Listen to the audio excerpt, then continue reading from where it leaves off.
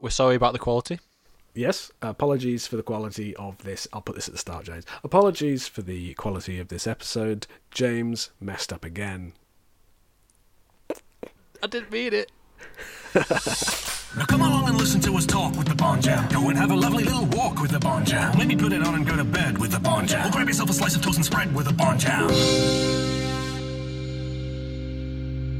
Hello and welcome to Bond Jam with me, Simon Jeffrey, and I'm joined by the corrupt Zero Bytes WAV file to my perfectly recorded audio the first time round. It's Mr. James Turner. You see, I'm still not got over that yet, and you've brought it up again. Thank you very much, Simon. Hello. Just to fill you in at home, this is the second attempt at recording this episode.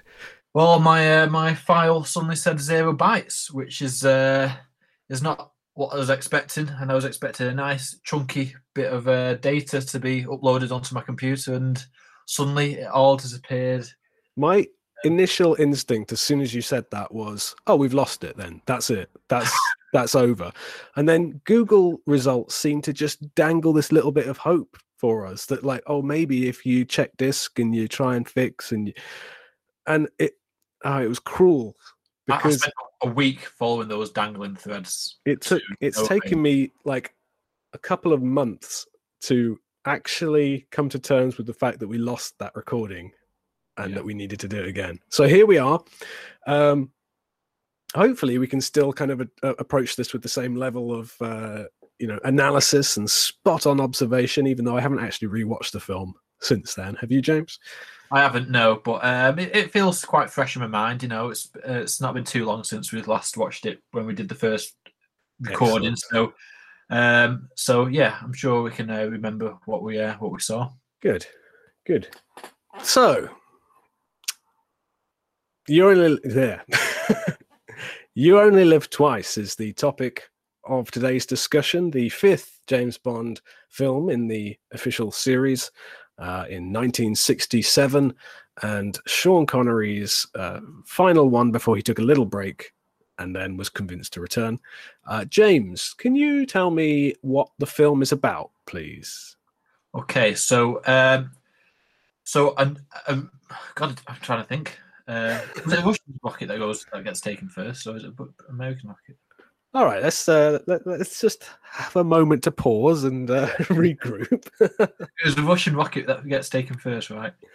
Yes. Yeah, okay. So a Russian rocket. Look at James thinking like I'm going to cut out all of that conversation and acting like he got it right first time. So a Russian rocket gets hijacked. Well, I didn't say it gets hijacked. It goes missing whilst it's in space. It gets kidnapped by another rocket. Now the Americans, they think, oh, you're trying to start a war by doing that, and but the British are like, well, actually, no, we don't think that at all. The most British man in film history, the most British man ever, declares that they don't believe that at all, and they decide to send James Bond out to investigate, and it turns out that Spectre were behind it all along, and they're just trying to create a war between these two nations for kicks and for giggles. And there's not much extortion or revenge going on in this film. As far as the Spectre mantra goes, it is purely just terrorism, isn't it? It doesn't seem like it's for any reason. Yeah. Just to start World War III, I think. Yeah. Maybe they have some sort of backup plan for not a backup plan, but like a second part of the plan. This is just like part A. Part B, they'll probably start to do some stuff once World War III happens. I don't know. Hide underground and giggle. Yeah. I've mentioned before, but You Only Live Twice was the first of the Connery Bonds that I ever saw. It was one of the first Bond films at all I saw. I think I'd only seen Tomorrow Never Dies and possibly one or two on TV very young, not knowing that they were Bond films. But this was the first one I caught on the series of films. And I loved it. I watched this on video again and again and again. And I think it is like the most larger-than-life, cartoony Bond film, certainly to date at that point, but possibly even still. Like, I know people point to like Moonraker as being like where Bond jumped the shark, perhaps, but there's part of me that thinks that Moonraker is more feasible than You Only Live Twice in certain points. Yeah. I mean, this is the one where everyone talks about Goldfinger as being like the thing that defined the series, which it did. And I think this one took it that extra bit further, didn't it, to the fantasy world of Bond.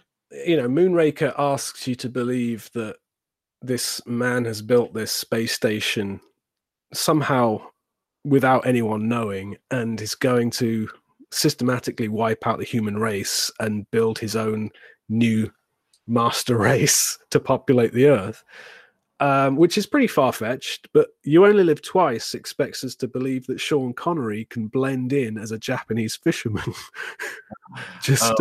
by putting a terrible wig on. I thought I'd jump straight to the elephant in the room there, James, because people, you know, if anyone is familiar with You Only Live Twice, they are waiting for us to talk about that, surely.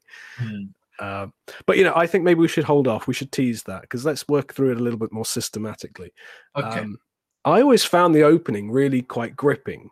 That opening in space. Some of the effects are a little bit ropey now when you watch it back, but especially on Blu-ray. Like, I didn't notice watching them growing up on video, but like the matte effects and the kind of composites, they sort of seem to wobble around a little bit. And but I like that sequence. I think there is genuine tension and intrigue. In fact, I really quite like the first hour of this film in terms of the mystery that it sets up and the kind of detective spree, a little bit like Dr. No, that Bond has to go on to kind of, he doesn't have much to go on at the start, and I kind of like those films where that's the setup. Yeah, when you've got that enigma there, you kind of just want to kind of find out more, don't you? And I think that's and the fact that James Bond dies in that opening sequence as well. Now, we all know he's not really dead, but that scenario, and then it cuts to the titles, it's quite a different style of opening. Yeah, I think you definitely do want to see where it's going at that point. I think it does hook you and go like, well, I know he's not dead, but I do want to know how he's not dead. It never seemed to make sense to me as a kid watching it. I never quite understood why that really British man who says, you know, that Her Majesty's government is convinced that it's somewhere from Japan that these rockets are coming from. A tracking station in Singapore reported faint echoes of this craft coming down in the Sea of Japan area. Might I suggest, gentlemen, that this is where you should concentrate your intelligence forces? The Prime Minister has asked me to assure you that this is what we propose to do.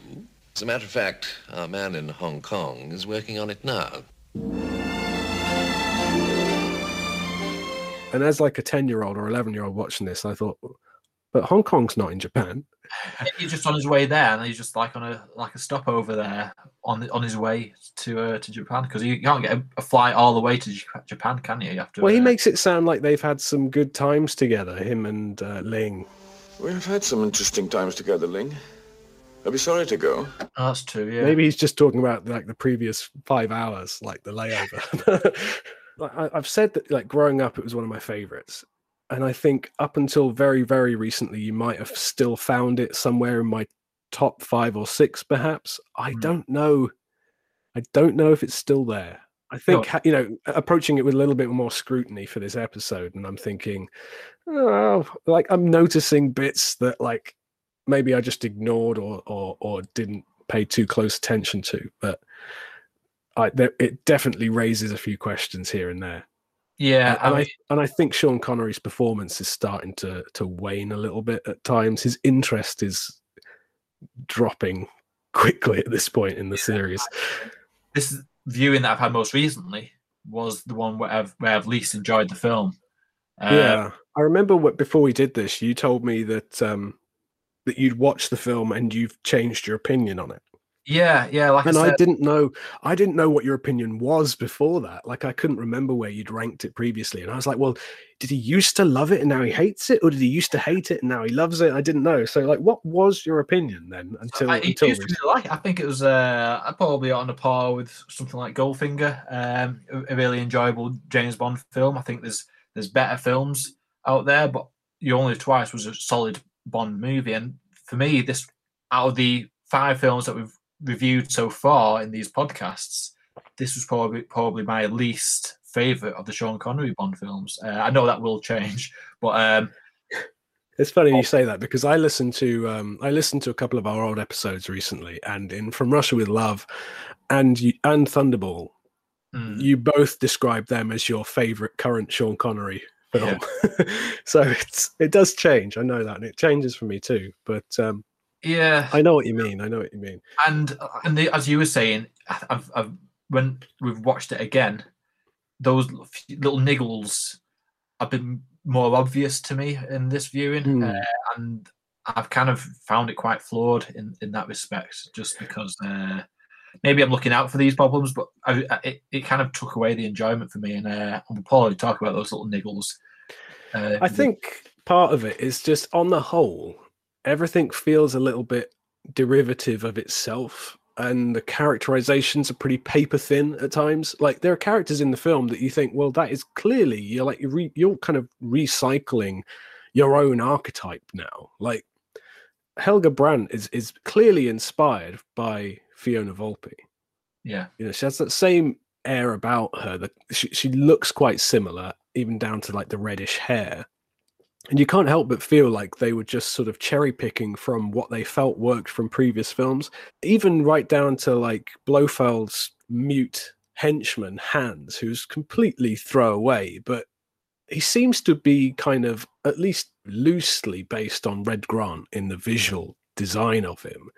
Let's give him a towering blonde henchman, and let's fiery redhead femme fatale, and it's already at this point, only 5 years into the series, seeming to kind of be dipping back into its own bag of goodies to sort of shortcut its way to certain archetypes, I think. Yeah, no, it's a good point. I've never noticed that, but I think you are right there. I should say that I don't think Helga Brandt is anywhere near as effective as Fiona Volpe. I know. I mean, I can never understand her. I mean, we could talk about her now if you want. Go for it. Yes, that seems a natural progression.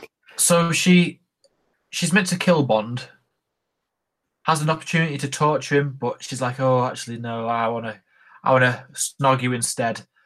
And then they go on a plane to God knows where, and then she decides, "Oh, actually, yeah. Now this is a probably better way of killing you by locking you in a plane and then jumping out." I don't get that method of thinking. Yeah, I never can quite figure out whether her defection is ever real or whether it's all just. But like, I kind of think that at times it is, and we'll maybe come back to this. But I get the sense at this point, particularly in the series, the producers, perhaps, or whoever was involved behind the scenes, was very much like almost more in love with Bond and Sean Connery than anyone else, and felt like everyone he encounters, every woman he encounters, is seduced by him. Like, no one is capable of resisting him. He doesn't really do much in this film to earn any of their admiration. It's just automatic. Like, every time he meets a woman, they fall for him. And we'll come back to this when we talk about the other women in the film. But that makes me think that Helga's defection is supposed to be as a result of his charms, even though it comes and goes. And maybe it's just sort of a shortcutted way of kind of saying, "Oh, she's intriguing. Is she? Isn't she?" It just confuses you, though, because you're like, what are you doing? She's not nearly as fleshed out as Fiona Volpe, the character who she so clearly is meant to be evocative of. And she amounts to very little beyond just jutting her chest out and kind of being seduced by Bond. And when you think back to Fiona, she does so much more than that. She truly leads the men around her, like whipping Angelo around. She is like a general of that whole operation in that film. Yeah, I mean, and she's so much more developed in Thunderball. And everything as a result of that feels much more earned, like the comeuppance and the twists and the turns. They're less contrived, because it feels like the film has gone out of its way to develop this character before those moments happen. The other women in this film, Aki and Kissy, I strongly believe that this film would be much better if they were one character, if it was Aki from the start to the end. Yeah. Because, there's that famous clip. I say famous. It's famous to Bond fans who've watched the special features on the DVD. There's that clip from the making of where Roald Dahl is being interviewed, who wrote the screenplay. And he recounts a story where he was talking to the producers saying, right, what do I need? He needs a girl, doesn't he? He needs a girl to chase around and fall in love with, And the producer's response to that apparently was, well, 3 would be better. And that in itself just kind of gives you all you need to know as to why these characters exist, is because at that time, the studio or the producers felt like Bond should be this 3 women man. I really believe that they felt like they were creating a boys' fantasy movie. Yeah. Like every man wants to be Bond in this film because he puts no effort in, and they throw themselves at him. He's so kind of like he doesn't fight for them at all. He doesn't really even turn on the charm particularly. They just throw themselves at him. Yeah. And I don't Kissy is useless. Like the story goes that they were allowed to film in Japan on the condition that they hire Japanese actors and actresses to play the parts of the Japanese characters. And the fact that even needs to be a condition of the contract is crazy. But that meant that they had to go on a search to find Japanese actresses who could speak English. And the 2 that were chosen, Akiko Wakabayashi and Mie Hammer, were basically sent to school to learn English. And apparently, like as the story goes, Mie Hammer found it much more difficult to grasp the language, and so they ended up swapping roles, which kind of just shows how interchangeable they are. Like they serve the same purpose, just one after the other.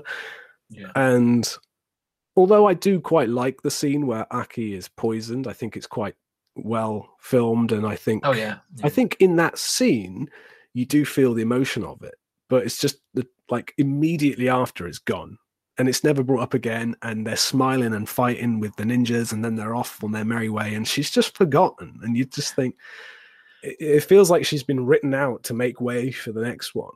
Yeah, I mean, if you were to ask me what I thought was the weakest part of the film, a lot of people would go, oh, it's obviously when Bond is turned to a Japanese man. No, we're not talking about that yet, James. We're Okay. teasing. That's coming up later. Bond gets changed into a Japanese man. Stay tuned to hear our thoughts. But for me, it's how the Bond girls are represented in this film. And I think Aki is like, even though she's perhaps more developed than Kissy is, even she, I don't think, is given any room for any development of her character. She just comes up, rescues Bond, and then suddenly they're like best mates, as if they've known each other for years. It's I really don't understand that massage scene when she takes over from the masseuse and sort of, surprises Bond and says, "This time we shall finish it." And he's like, "Aki!" I'm like, is there a deleted scene where it feels like there's something missing? Where they previously had a massage, but it was interrupted, and that's like a callback to it. It doesn't make sense. No. Like you say, like it goes without saying that Kissy is given very little to do. She's not even named on screen until the credits, but neither is Aki really. Like there's a bit of intrigue at the start, but then she's just swept away. And I feel like if you kept it as her from the beginning right through to the end, you could at least say, you know what, you've earned your little honeymoon frolicking around on that raft. She's put in a lot of work if that was the same person from the beginning to the end. Yeah. I suppose we can't really go on without discussing the Japanese disguise. So Bond goes to Japan to meet with Tiger Tanaka, and his plan is what exactly? Like okay, let's get this out of the way. Tiger's plan is for Bond to blend in as a Japanese fisherman and take a wife to solidify his cover. To do what, James? Finish that sentence. To do some investigation into anybody that looks suspicious in the village. I have not seen... Because... Go on. Kissy has already shown him a picture, like those people in the village, of what her husband looks like, and he's got this rubbishy little wig and these dodgy prosthetics on, and so they're gonna have to make Sean Connery, James Bond, look like this person that she's already been showing the picture of. I feel like you're projecting a lot of this, James. Like, we don't get told or shown any of this. Listen, I don't agree with this either, but this is the only explanation I could possibly think of something. One of my favourite pastimes, James, is to make you play devil's advocate and defend a scenario that you don't believe in. So, yeah, what?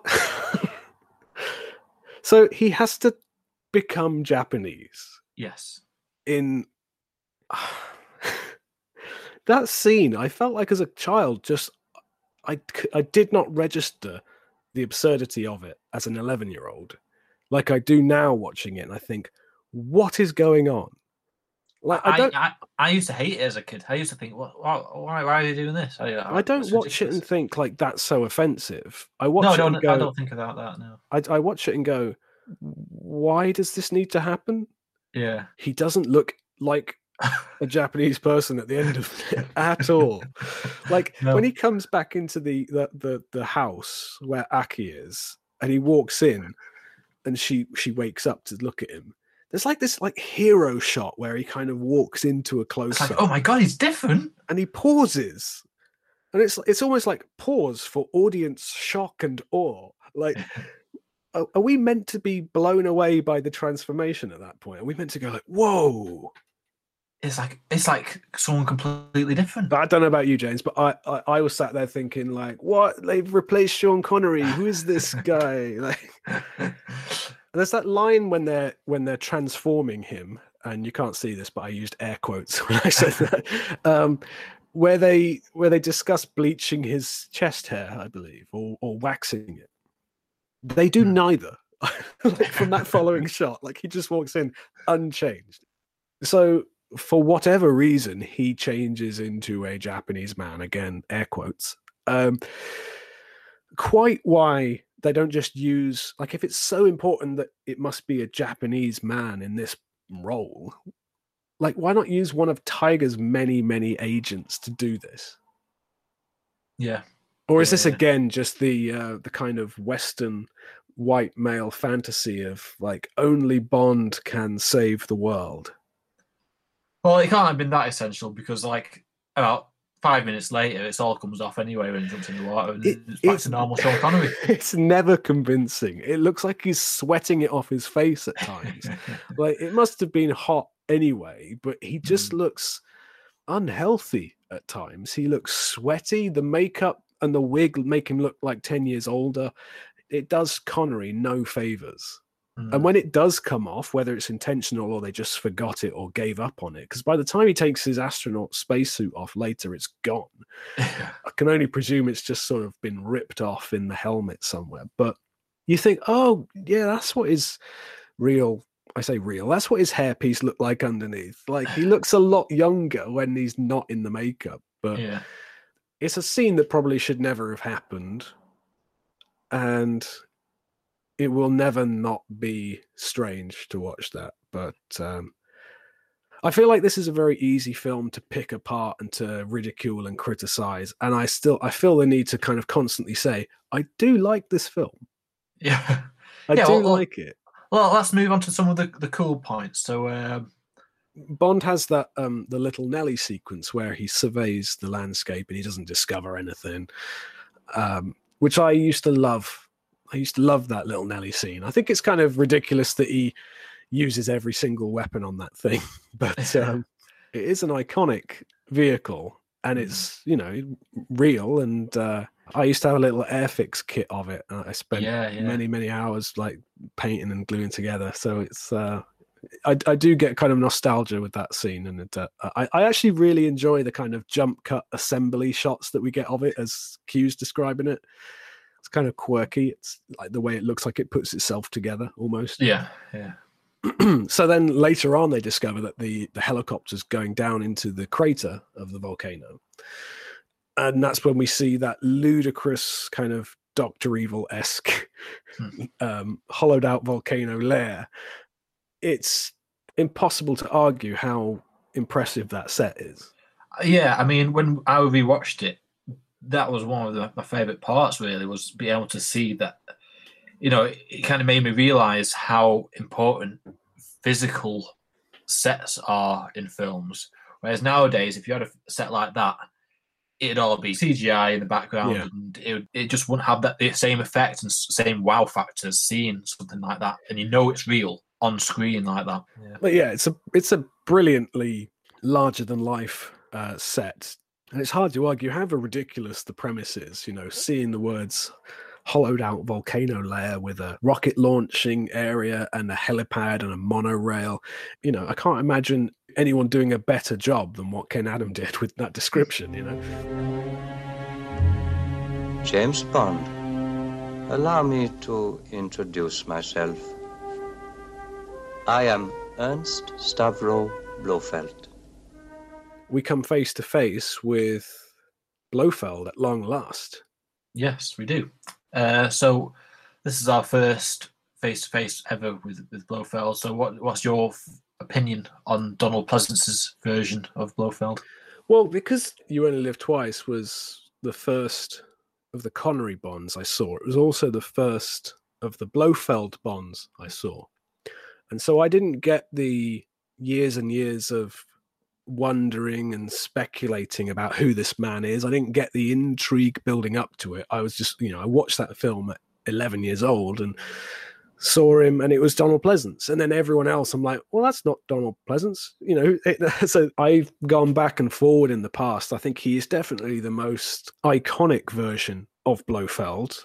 He's very Dr. Evil-esque. It's clearly the inspiration for that character with the scar and the suits and all that. Like many Bond fans will know that Donald Pleasence was a late replacement for a previous actor who was hired and did a few days filming. So he is the reason that the image of Blofeld is now a bald man, because Donald Pleasence just happened to be bald. Yeah. So that meant as a kid, when I went back and saw From Russia with Love and Thunderball, seeing him with hair in those over-shoulder shots and stuff always threw me a little bit, because I was like, what? That's not Blofeld. Like, Blofeld's bald. You can see it's like almost thinking, they've made a mistake. Yeah. Obviously they hadn't cast him yet. But I've sort of since come around a little bit in my way of thinking. Like, to me, it used to be Donald Pleasence is Blofeld, but I don't know. To me now, I think Blofeld is the guy behind the screen in Thunderball. Like, yeah, his voice has a lot to do with why I prefer the earlier versions. And Donald Pleasence has it a little bit. He has the calmness to begin with, but then he doesn't have the gravitas or the sort of bassy baritone to his voice. Yeah. And then all of a sudden he'll just sort of shout, "Kill Bond now!" kind of. Kill Bond now! I just think he just immediately loses his power when he becomes like desperate like that. Yeah, I mean, could you imagine the Thunderball and From Russia with Love Blofeld saying those lines? No, because he's so in control. Yeah, he would never even get his hands dirty. Just sit back and go, "Kill Bond." Yeah. Watching this film this time round, I started to kind of create my own kind of headcanon for these films, where, I mean, I'm generally not a fan of fan theories, particularly. I think they're usually wrong, and you should usually just go with what the films tell you. There are some that I can get behind if they're kind of incidental things. Like, I'm quite happy to believe that Admiral Hargreaves is M later on, for instance, you know. But don't come at me with any kind of code name stuff about Bond or anything more significant than that. But watching You Only Live Twice, I felt better about the character if I thought the Blofeld from Russia with Love and Thunderball is still there behind the scenes. We have like an in-universe precedent in Diamonds Are Forever for the fact that Blofeld uses doppelgangers. Yeah. And so I like to believe in my own headcanon, if it works, if it makes sense, until it's contradicted perhaps, the Charles Gray, the Telly Savalas, and the Donald Pleasence Blofelds are also not the number one Blofeld. Right. They're people who've never met each other. You know, this person is going to be me in this country on this operation. This person is going to be me in this operation. That they've all got a direct line to the big man. Yeah. They just call themselves Blofeld. And it adds to this mysterious kind of, I thought he died, but he's not. Yeah. And so Bond keeps coming across different versions of them and going like, to Bond, they're all Blofeld because he doesn't know any other name to use for them. Yeah, no, I like this theory. It also makes sense because the Telly Savalas Blofeld doesn't recognise Bond when he comes face to face with him, even though they met and You Only Live Twice. It brings to mind kind of real world parallels to like Saddam Hussein, who had like doubles. And I don't know, I just like this idea. And like I say, I wouldn't push it on anyone else because I know I'm reaching and I know I'm hypocritical in saying this because I don't generally like fan theories that undo what we're told in a film. But I don't think it does undo. I think it works with what information we are given, particularly with Diamonds Are Forever. Because I've always used the fact that in Diamonds Are Forever, Blofeld has doubles of himself. And he's going through that plastic surgery procedure. I've always used that as an explanation about how his appearance has changed. So I just think it's one step further than that. And that he's constantly changing his appearance. And so, like, it's like almost like a spider diagram of like the Diamonds Are Forever Charles Gray Blofeld has now created his own set of doppelgangers for himself in that film. And then we get one loose one in For Your Eyes Only, who's exactly. I think the loose one in For Your Eyes Only is the Telly Savalas one. Ah, yes, because he's got the neck brace. The neck brace. That's right. Yeah. This makes sense to me. It does, doesn't it? Yeah. And I like the idea that the real guy, you know, the guy with hair behind the screen, I keep thinking of Inspector Gadget. I'm getting confused with that guy, but you know, that guy is back behind the scenes, calmly pulling the strings. And the only people who deal with him directly are the people like Largo and Klebb and Kronstein. And after those escapades, perhaps after Thunderball, Blofeld says, I need to branch out and distance myself. Yeah. Because they're getting too close. No, I like that. Yeah. We almost had like a little mini Blofeld episode in the middle of this. But we'll revisit this in another episode and expand. I like it as an idea. And I think it takes the pressure off any one individual performance of Blofeld of going like, well, I can't imagine him doing all that stuff though. I can't imagine Donald Pleasance going down a bobsleigh track, or I can't imagine it being Telly Savalas behind that screen in Thunderball. If we dropped the screen down, would it be him? No, because he's like this kind of American gangster in that film. And it makes much more sense that it actually is just this kind of weird hive mind kind of thing going on where they're all just tentacles of the big octopus, you know. It's good. I can get behind this one. Anyway, what were we talking about? You Only Live Twice. I mean, we have skipped quite a bit of the film, haven't we, really? Like Kobe Docks and... Well, I mentioned in the Hall of Fame episode that I put that shot of Kobe Docks in. I put that shot in the Hall of Fame before I rewatched the film for this episode, and I was like, "Oh, it's shorter than I remember." I stand by it. I still like it. I still like the shot. I like this. I love the score in that scene, and I think that is one of the highlights for me. The first hour in general, but his little kind of clue gathering mission of sort of tracing down these chemicals and I mean, to be honest, there's not actually much action in that first hour, really. I mean, there's a bit of a car chase where he gets magnetized and gets taken off, but it is really more about him just like him investigating. Yeah, that just reminds me. There's a little kind of game I started playing watching this film of like how many times I could say the words, "Who's filming this?" But I told you the last time that we did this, that is another helicopter filming the car being picked up. So when Bond is watching the helicopter pick up the car with the magnet, Tiger Tanaka also sent another helicopter out. Yes, there's two helicopters. To film the first helicopter. Yeah.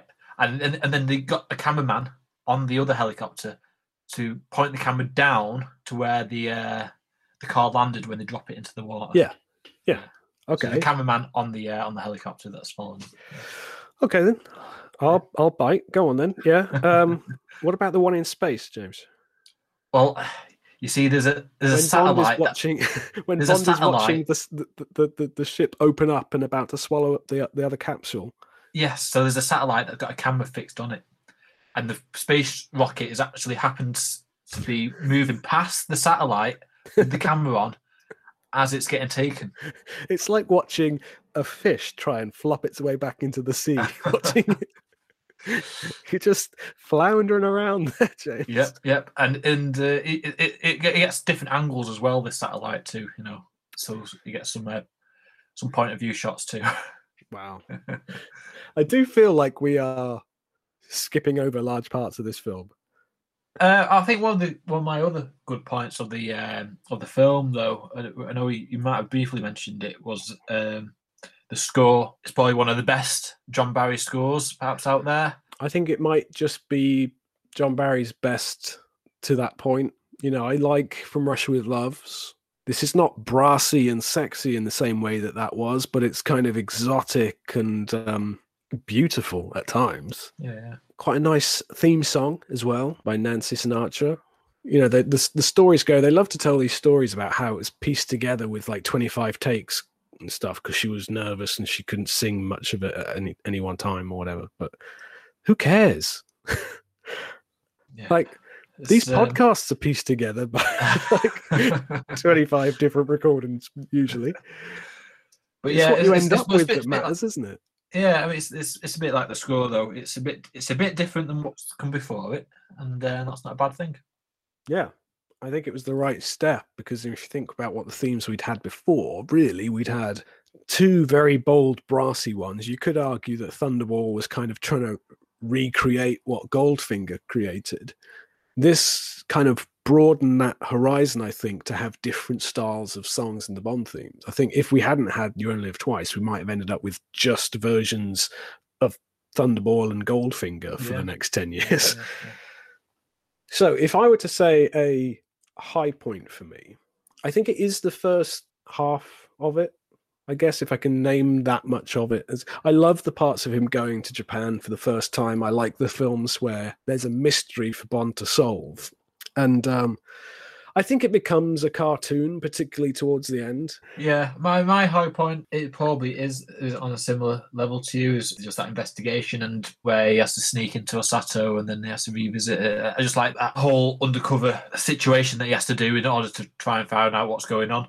So, yeah. Low point, James? Low point.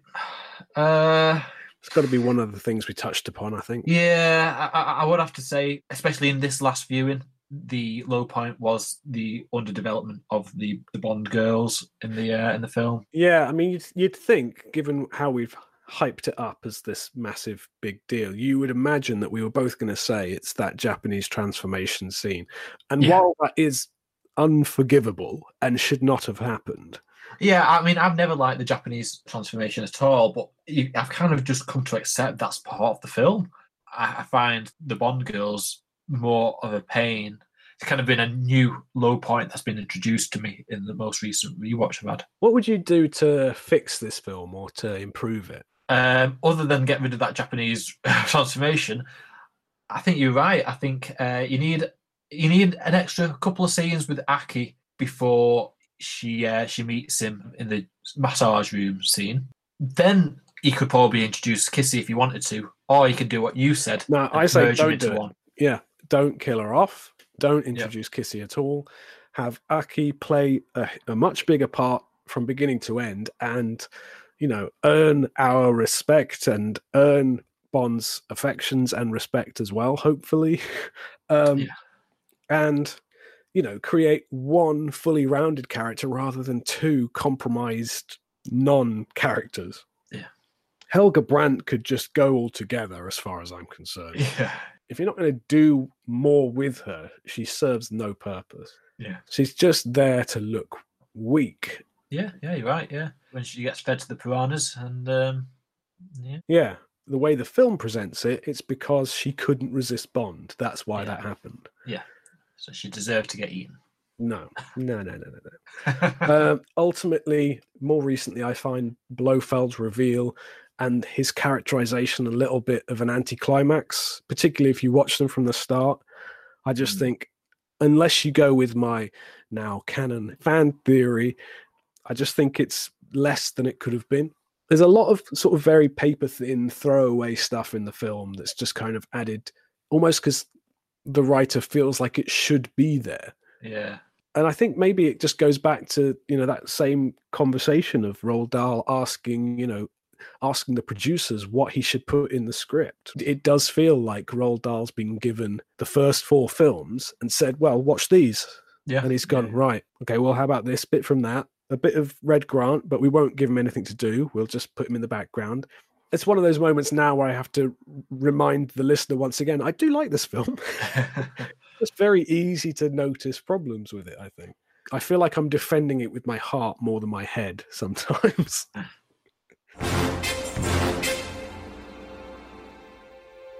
That wraps up our conversation on You Only Live Twice. Hopefully, James, your recording has actually worked this time. Fingers crossed. It did not. James's recording corrupted again. Luckily, Simon, the smarter of the two men, suggested they record a backup of their discussion, which is what you have been listening to. If you have any complaints about the audio quality of this episode, please address them directly to James, at TPM007 on Twitter. Thank you. Let's not talk about what just happened, James. I'll try not to. Let's play Games with James. Games with James. Games with James. Okay, James, you are the head of an evil organization. Oh, okay. You have to assemble your team. Okay. My team of henchmen and fellow villainy. Yes. You have 20 to choose from, but only 10 places on your team. Okay. I'm going to give you the names of these candidates. However, each of them has been given a perhaps unfortunate caveat. Okay. You have 10 spots to fill. If you veto the first 10, you will automatically have to accept the final 10. All right. Okay. So, James, your first candidate for your first spot on the evil... What's your evil organisation called, James? Oh, I came up with the one that last time, wasn't it? It was like a Terrible Turner's team, wasn't it? Terrible Turner's team. I think it was Terrible Turner's terrorist team. Oh, yeah, that's it. That's it. Terrible Turner's terrorist team, yeah. You're sticking with that, huh? 40s. I mean, you've got an opportunity right now to change that, but you're going with the 40s. The 40s, yeah. Do you not think that's a good name? The 40s. The 40s. The 40s, yeah. The 40s. The 40s. I smell a franchise waiting to happen. Here is your first pick. Brad Whitaker. Okay. But they can't tell friend from foe. I mean, I've never liked Brad Whitaker anyway, so the fact that he can't tell friend from foe, I think he'd be a bit useless. That's a liability, isn't it? He'd walk in and get startled and just shoot someone. You know? Yeah, I don't want that. Oh, you could be killing some of my top villains. So no, he's not coming on. Fair enough. I think that's fair. That's one down. Okay, next one. Knick-Knack. But only you can see or hear them. Only I can see or hear him. I think that's a good quality to have, because he could, if I want him to be to break into somewhere, nobody will be able to see him apart from me, obviously, and he can get me all the stuff that I need. And because he's small, he'll be able to go in pretty much most places that I need to get in. He's the ideal person to have that quality. True. I mean, on face value, I hear it and I go, well, that's ridiculous. People will think you're crazy, but it wouldn't take much to convince them, surely. And I could also pretend I've got like godlike powers. It's like, I'm using the Force or something like that, and I'm like, and then like no, James, you're an evil genius. Remember? Oh yeah. You can do more than just impress your friends at a party. Okay, So he's coming on the team. Bring him on. Welcome to the team, Nat. Okay, so you've got one on your team. You've got 9 spots to fill. Okay. I think that was a good recruitment, that one. Yeah, you're off to a strong start. Next up, Blofeld's cat, but they're covered in poisonous spikes. Now that could be a good one because like you have like a piranha pool or something like that. Instead of that, I've got like a spiky cat that when a good guy tries to thwart my plan, I just throw him into my cat pen. Your cat pen. My cat pen, yeah. Throw them in the cat pen. Throw them to the cat. There's a chance that it would just rub up to your leg or something. Well, I'd have to restrict the cat to the pen. It's basically like I'll have a little mini Jurassic Park area where don't feed the animals and Sure, it seems a little inhumane, but I mean you're an evil terrorist. Yeah, so I can do what I want. But should I really be restricting my other candidates for a cat? I can't believe you're even considering taking a cat as one of your candidates, James. Oh, that's it, yeah. So no, I'll say no to the cat for now, although that would have been a good villain. Okay. Jaws. But they're always drooling. I would expect Jaws to drool anyway if someone had metal teeth like that. He probably is anyway, isn't he? He's probably slobbering everywhere, the amount that he's got a hold in his mouth at any time. I mean, his mouth is probably awful inside. Like, just ulcers and halitosis, probably. I think people would get used to it. Yeah, I think you'd say, well, he's the guy with metal teeth. Of course he's drooling. Right? They won't be calling him Drooler or something like that, or hey, where's Drooler? Well, you wouldn't dare, would you? I mean, it goes without saying, these characters are all loyal to you, unless it says otherwise. I mean, Brad Whitaker might be a bit of a liability if you can't tell who's friend and who's foe, but they are loyal to you as your henchmen, so you wouldn't have to worry about Jaws being a threat to you or anything. Let's bring Jaws on board. I think that's a good choice. I think it's good. Yep. Okay. Next up is Mishka and Grishka. Oh yeah, cool. But they come with half-witted clones of themselves that keep trashing the place. Half-witted clones of themselves? Yeah, so you would have Mishka and Grishka and... another two Mishka and their like Moshka and Groshka or something. But just like clumsy and stacking over things. I'll tell you what, we'll say no to him for now. Wow. You had the opportunity to take 4 people in one spot. Yeah, but I don't want 2 of those people to be the Chuckle Brothers, so I can't That's exactly what I was picturing. So I just imagined you'd lock them up somewhere, or you'd put them to work in some like rubber room where they can't do any damage. They'd just be the handymen. They just clean the rubbish up around my villain's lair. So you're not going to go for them? I feel like I want to see what the other candidates are. I might regret this decision. You can't hold them till later, James. You take them now or you lose them. Yeah, I'm going to lose them. Okay. Mr. Wint and Mr. Kidd, but they are toddlers. Oh, God, I should have taken Mishka and Grishka after all. What's the point? It's not a crash. We're not babysitters in our organisation. There's no room for babies. Fair enough. I agree. Nope. Next up, Zao. Okay. But they explode if they touch metal. See, I imagine my villain's lair would consist of quite a lot of metal, so that might be quite a problem. Yeah, it's a bit of a walking time bomb, isn't he? I mean, no. you wouldn't feel relaxed around the guy. So no, not for me. Okay, Elliot Carver, but they're only a talking brain in a jar. See, when you said Elliot Carver, I was like, oh, that's not going to be good. What's he going to bring? But the fact that he's a talking brain in a jar, I think he could be like a good little advice. Yeah, I mean, he's not the most physical of villains anyway, is he? No. He has Stamper do his hard work for him, really. If it was someone like Oddjob, but he's only a talking brain in a jar, you'd be like, great, a brain that goes, aha! Yeah, but I think Elliot Carver makes sense to be a brain in a jar. Yeah, because he's more an intellectual villain anyway, so he could still probably help with your plotting and stuff. So he could be like my second opinion on things. So yeah, no, let's bring him on board, Mr. Elliot Carver in a jar. Yeah, and if you don't agree with him, you just put a sheet over the jar. Yeah, just put the lid on. Put the lid on. I always imagined it would have a lid, James. I wasn't imagining him kind of just like hanging over the edge of the jar, like, hey, what's happening?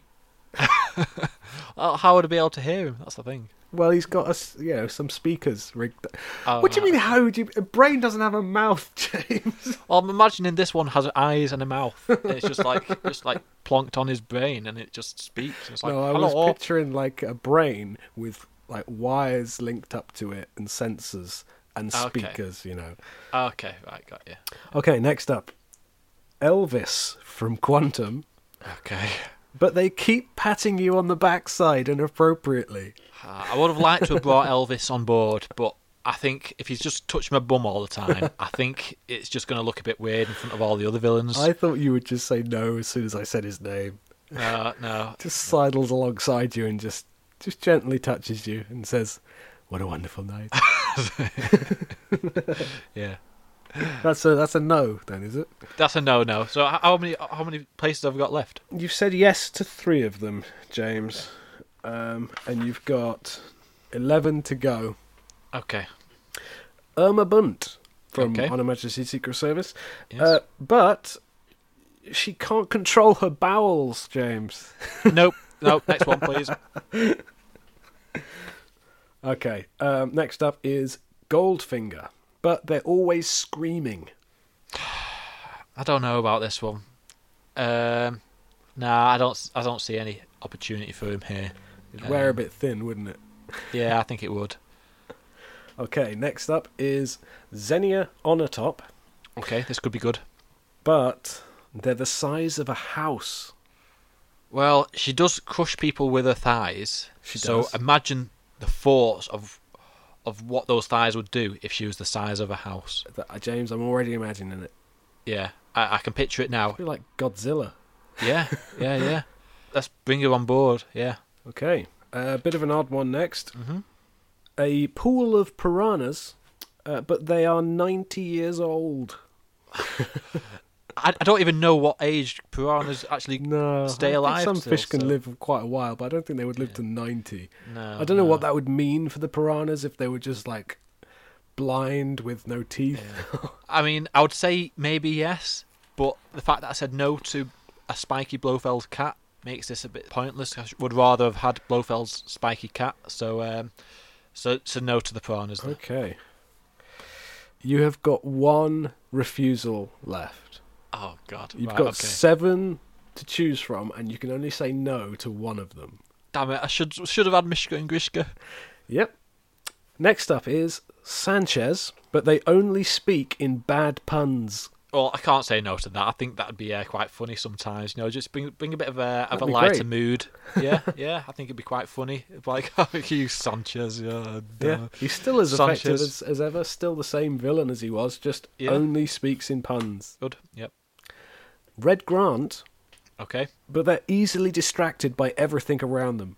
I don't know what's coming up. That's the thing. I'd say no to that, but I feel like I have to say yes. We'll just shove him in HR, and he could do some stuff. He can mop the floors. In fact, he can mop the floors. Get him to You're clean the. taking one of the franchise's best villains and making him mop the floors. And somebody needs to do it, okay? And I suppose if he's like just distracted all the time with just like his attention span, be halfway through garroting someone and just go like, "Hang on, what am I doing? How did I he'd get be here?" useless at that. But I feel like it can't be that difficult to mop the floor. Are you So- taking him just because you're afraid of what's coming? Yeah, I am. Yeah. All right, Okay. he's on the team. Okay, next up is Renard, All right. Feels no pain. Okay. Good. but they're constantly playing Wonderwall on the guitar. Now we need some entertainment. Would it get a bit annoying after a It while? wouldn't be entertaining, James. After No. I mean, when is it ever entertaining? He's basically a hipster student, that one guy at the party, but he's there all the time. Just when you're trying to plan a meeting. Yeah. Well, I mean, I think Red Grant being assigned to. If Red Grant's been assigned to mop duties, I can't really assign somebody like that to anything else. So I'm going to have to say no to this one, which means I'm going to have to say yes to all the others, aren't I? You're saying no. I'm saying no. You're going to say no to Renard just because you don't like Oasis.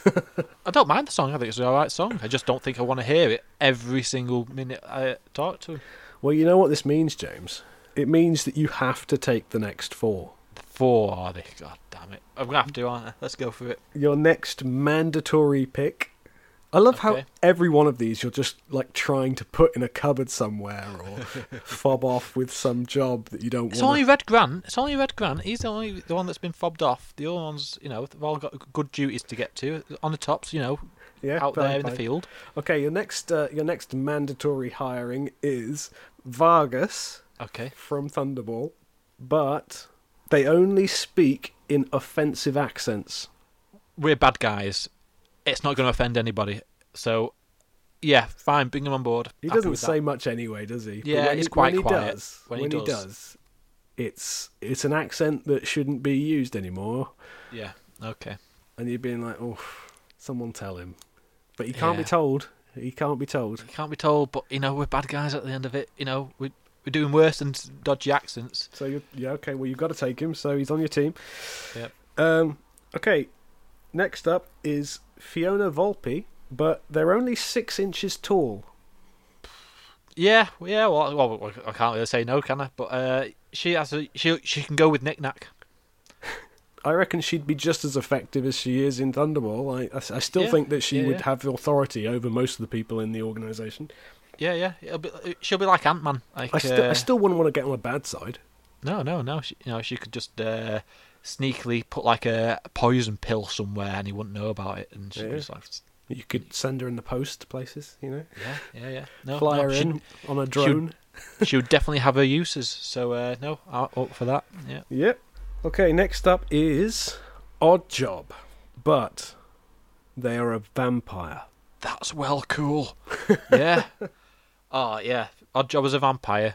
Happy with that. Yeah. Cool. I've made the right choice here, other than I don't know who this last person will be, but yeah. I do.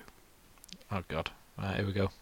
Your next pick, James, that you have to take is a double-taking pigeon. Okay. God damn it, I should have taken the cat. I would have taken Renard over a cat, personally. The double-taking pigeon... This doesn't sound good.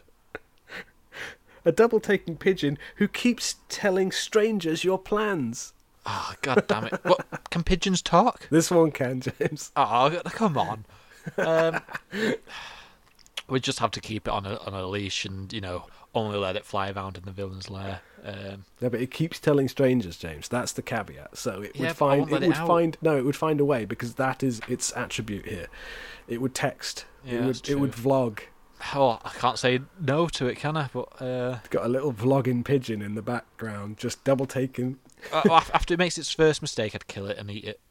You'd wait for it to make a mistake. That's honourable of you. Yeah, I'd give it a chance. All right, so just to recap, James, we'll go through your team, through the team of Terrible Turner's terrorist team. So first up, we had Knick Knack, but only you could see or hear them. He'd be the robber. He'd be the thief. Yeah, cool.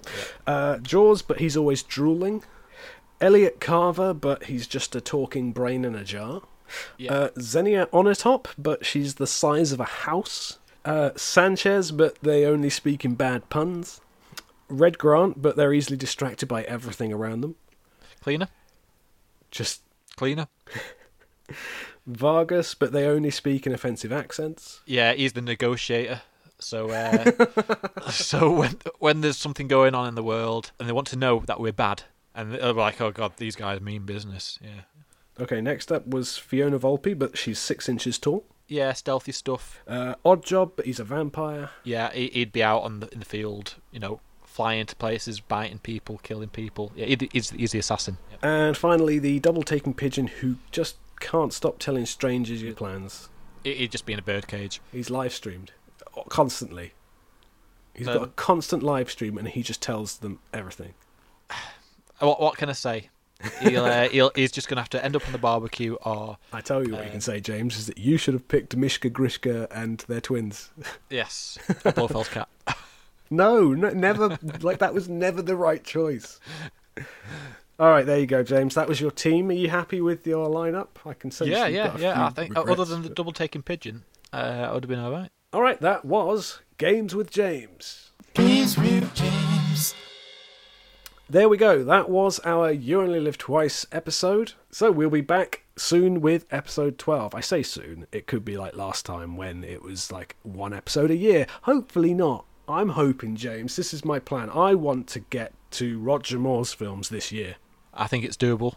I think we can do it. That's 7 more episodes, James. Well, including this one. 6 more after this. We can do that. It's 12 months in a year. I mean, obviously we're down nearly 2, but, you know. It's going to take just a little bit more commitment from you, James. I can do Off gallivanting the world, flaunting the lockdown rules. All right, so until then, please do get in touch to let us know if you've been listening. You can get in touch with us on Facebook, Twitter, and Instagram at BondJamCast. You can send us an email if you want. We probably won't read it, but you can at bondjamcast@gmail.com. And please do leave a review/rating on your platform of choice. And until next time, don't forget to spread that jam. Spread that jam, everybody, and see you later. How do I say it? Cheerio. Cheerio, there we go.